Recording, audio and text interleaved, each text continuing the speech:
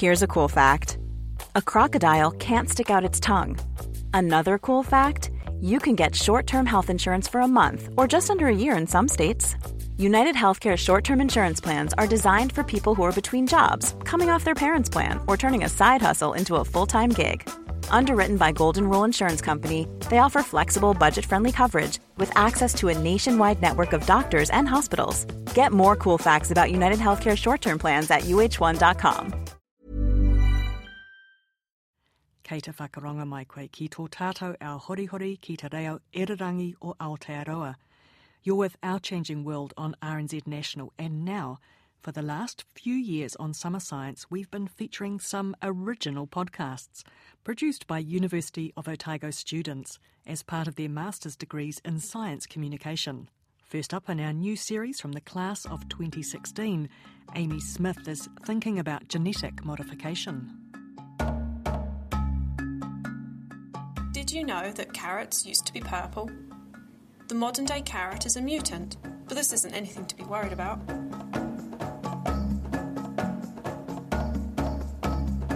"300 years ago, the orange-coloured mutation was cultivated by crossing two different types of carrot of different colour.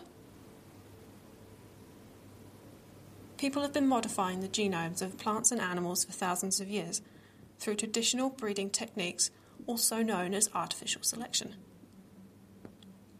Breeding together two animals or plants with desirable traits has given us most of the fresh produce we consume, such as sweet corn or corn on the cob, broccoli, carrots, strawberries, oranges, apples, cabbage, onions, cauliflower, and so much more. You want a plant crop with a high yield? Breed together the crops that produce the largest harvest. The hundreds of distinct breeds of dogs are also a result of artificial selection. Dogs that expressed favourable traits were bred together and eventually new breeds were developed. However, this process can take many generations to successfully and consistently express a particular trait. But what if we could do it quicker? What if we could introduce a pest resistance gene in just a single generation? This is what genetic engineering allows us to do. Genes from a totally unrelated species can be isolated and transferred into the genome of the target species. All of our food is genetically modified in some way. So where do we draw the line? Simply because we can do it in a lab does not mean it should be ruled out as an option. There are so many applications for genetic modification. Perhaps the most obvious is agriculture. By modifying plant genomes, we can increase crop yield, increase pest resistance so fewer pesticides have to be applied to the crops, or even increasing drought resistance so crops can better survive adverse climate change. There are also less obvious applications.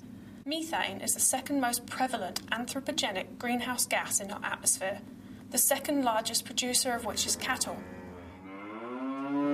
A ruminant's food is partly broken down by the bacteria in their gut, several of which produce methane as a byproduct. We can now genetically alter the cow's microflora so they produce less methane while still being able to break down the food, giving us clean, green, environmentally friendly cows.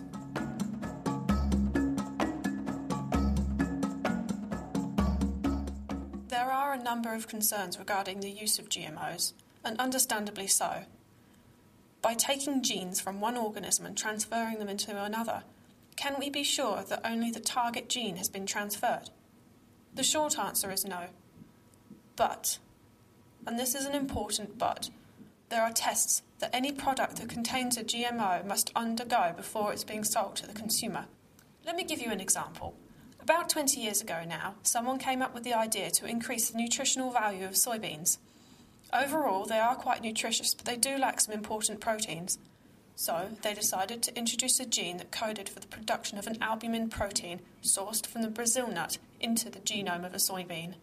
Since the Brazil nut is known as an allergenic food, one of the main concerns was that an allergen may also be transferred in the albumin gene. This was tested, as it turns out the allergen was carried across to the soybean, so this GM soy never made it to the consumer.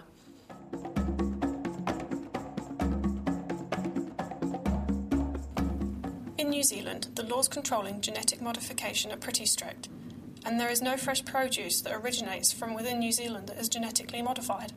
Also, the only genetic modification being carried out in New Zealand is taking place in research labs. The Hazardous Substances and New Organisms Act regulates the research and release of genetically modified organisms to protect the environment and our health. Releasing a new organism into New Zealand without approval could land you in serious trouble. For example, a school imported a Piglo bacterial transformation kit from company Biorad for an in-class experiment. A gene from a jellyfish was inserted into the genome of E. coli cells, and as a result, a new organism was formed, in breach of the Hazardous Substances and New Organisms Act. But the best way we can understand how genes work is to modify them. The term modify is used pretty broadly. It can simply mean that a gene has a single change in its sequence which inactivates it or breaks it, rather than the transfer of entire genes between species. By inactivating a particular gene, researchers can then examine the physiology of the organism to see what that gene controlled. This is usually carried out on bacterial cells such as E. coli. CRISPR gene technology is a really exciting field of study, with fantastic new applications being discovered all the time. I went and spoke with two researchers from the Department of Microbiology at the University of Otago who are studying the biological role of the CRISPR system in bacteria. My name's Dr. Rob Fakeland. I'm a postdoc, and for my research I'm studying the CRISPR-Cas system in Pectobacterium. So I'm interested in adaptation, where how the cell can take the piece of DNA and put it into its own genome. If a bacterium is invaded by a virus, much like when we come down with a cold, what the CRISPR-Cas system allows the bacterium to do is to take a snippet of the invading DNA and incorporate it into its own genome. This allows the bacterium to remember the invading DNA, and an immune response can be triggered. CRISPR-Cas modules are adaptive immunity systems and are present in many bacteria. This process is called adaptation. Yeah, so the CRISPR-Cas systems are actually broken down to at least 6 types. It is the CRISPR-Cas9 system that has recently become well known for its applications in gene editing. We're working on type 1 and that is broken down to different subtypes. We're working on the 1F system. CRISPR-Cas systems are grouped based on the structure of the Cas protein.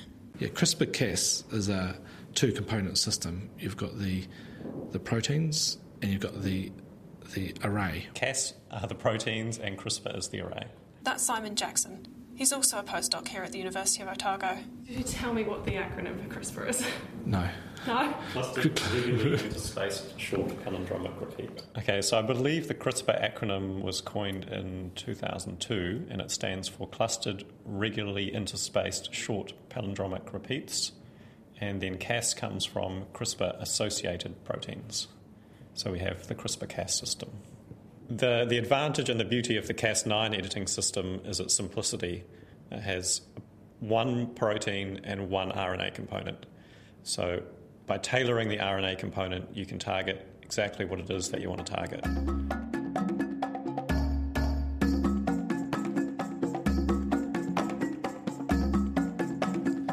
So now we know a little bit about the biological role of the CRISPR system in a bacterium, we can take a look at some of these amazing applications. The United States takes a much more relaxed approach to genetic modification than New Zealand. This has allowed for the sale of do-it-yourself CRISPR genome editing kits that you can complete right from the comfort of your kitchen. Do-it-yourself science kits are a fantastic tool for entertaining kids on a Sunday afternoon. Well, it's certainly a novel concept which I don't think would ever pass legislation in New Zealand. Potentially could be quite dangerous if somebody decided to do something untoward with it. We don't know how these CRISPR-Cas systems will behave in nature. How they will actually behave if they get out into the wild is totally unknown because we know nothing about how these systems will actually evolve once they're in eukaryotes. Just this year, researchers have eliminated HIV-1 genome from human T lymphoid cells using CRISPR. This is an incredible step towards finding an effective cure for HIV. CRISPR gene editing has huge potential for medical applications. Genetic diseases previously without cures could be fixed using the gene editing technology. On the other hand, Chinese scientists have reported to have edited the genomes of human embryos, a world first. This study sparked huge debate about the efficacy of their practice. The technology is in its infancy and still needs much work, but it has marvellous potential for good. So, just like Uncle Ben says, with great power comes great responsibility. That Science Communication podcast was produced by Amy Smith, and she was talking to Robert Fagerland and Simon Jackson, who are both postdoctoral fellows in the Department of Microbiology and Immunology at the University of Otago. Thanks for listening to this Our Changing World podcast. You can stay in touch with us on Twitter at @RNZ_science. Mate wā. Botox Cosmetic, out of botulinum toxin A, FDA approved for over 20 years. So, talk to your specialist to see if Botox Cosmetic is right for you. For full prescribing information, including boxed warning, visit BotoxCosmetic.com or call 877-351-0300. Remember to ask for Botox Cosmetic by name. To see for yourself and learn more, visit BotoxCosmetic.com. That's BotoxCosmetic.com.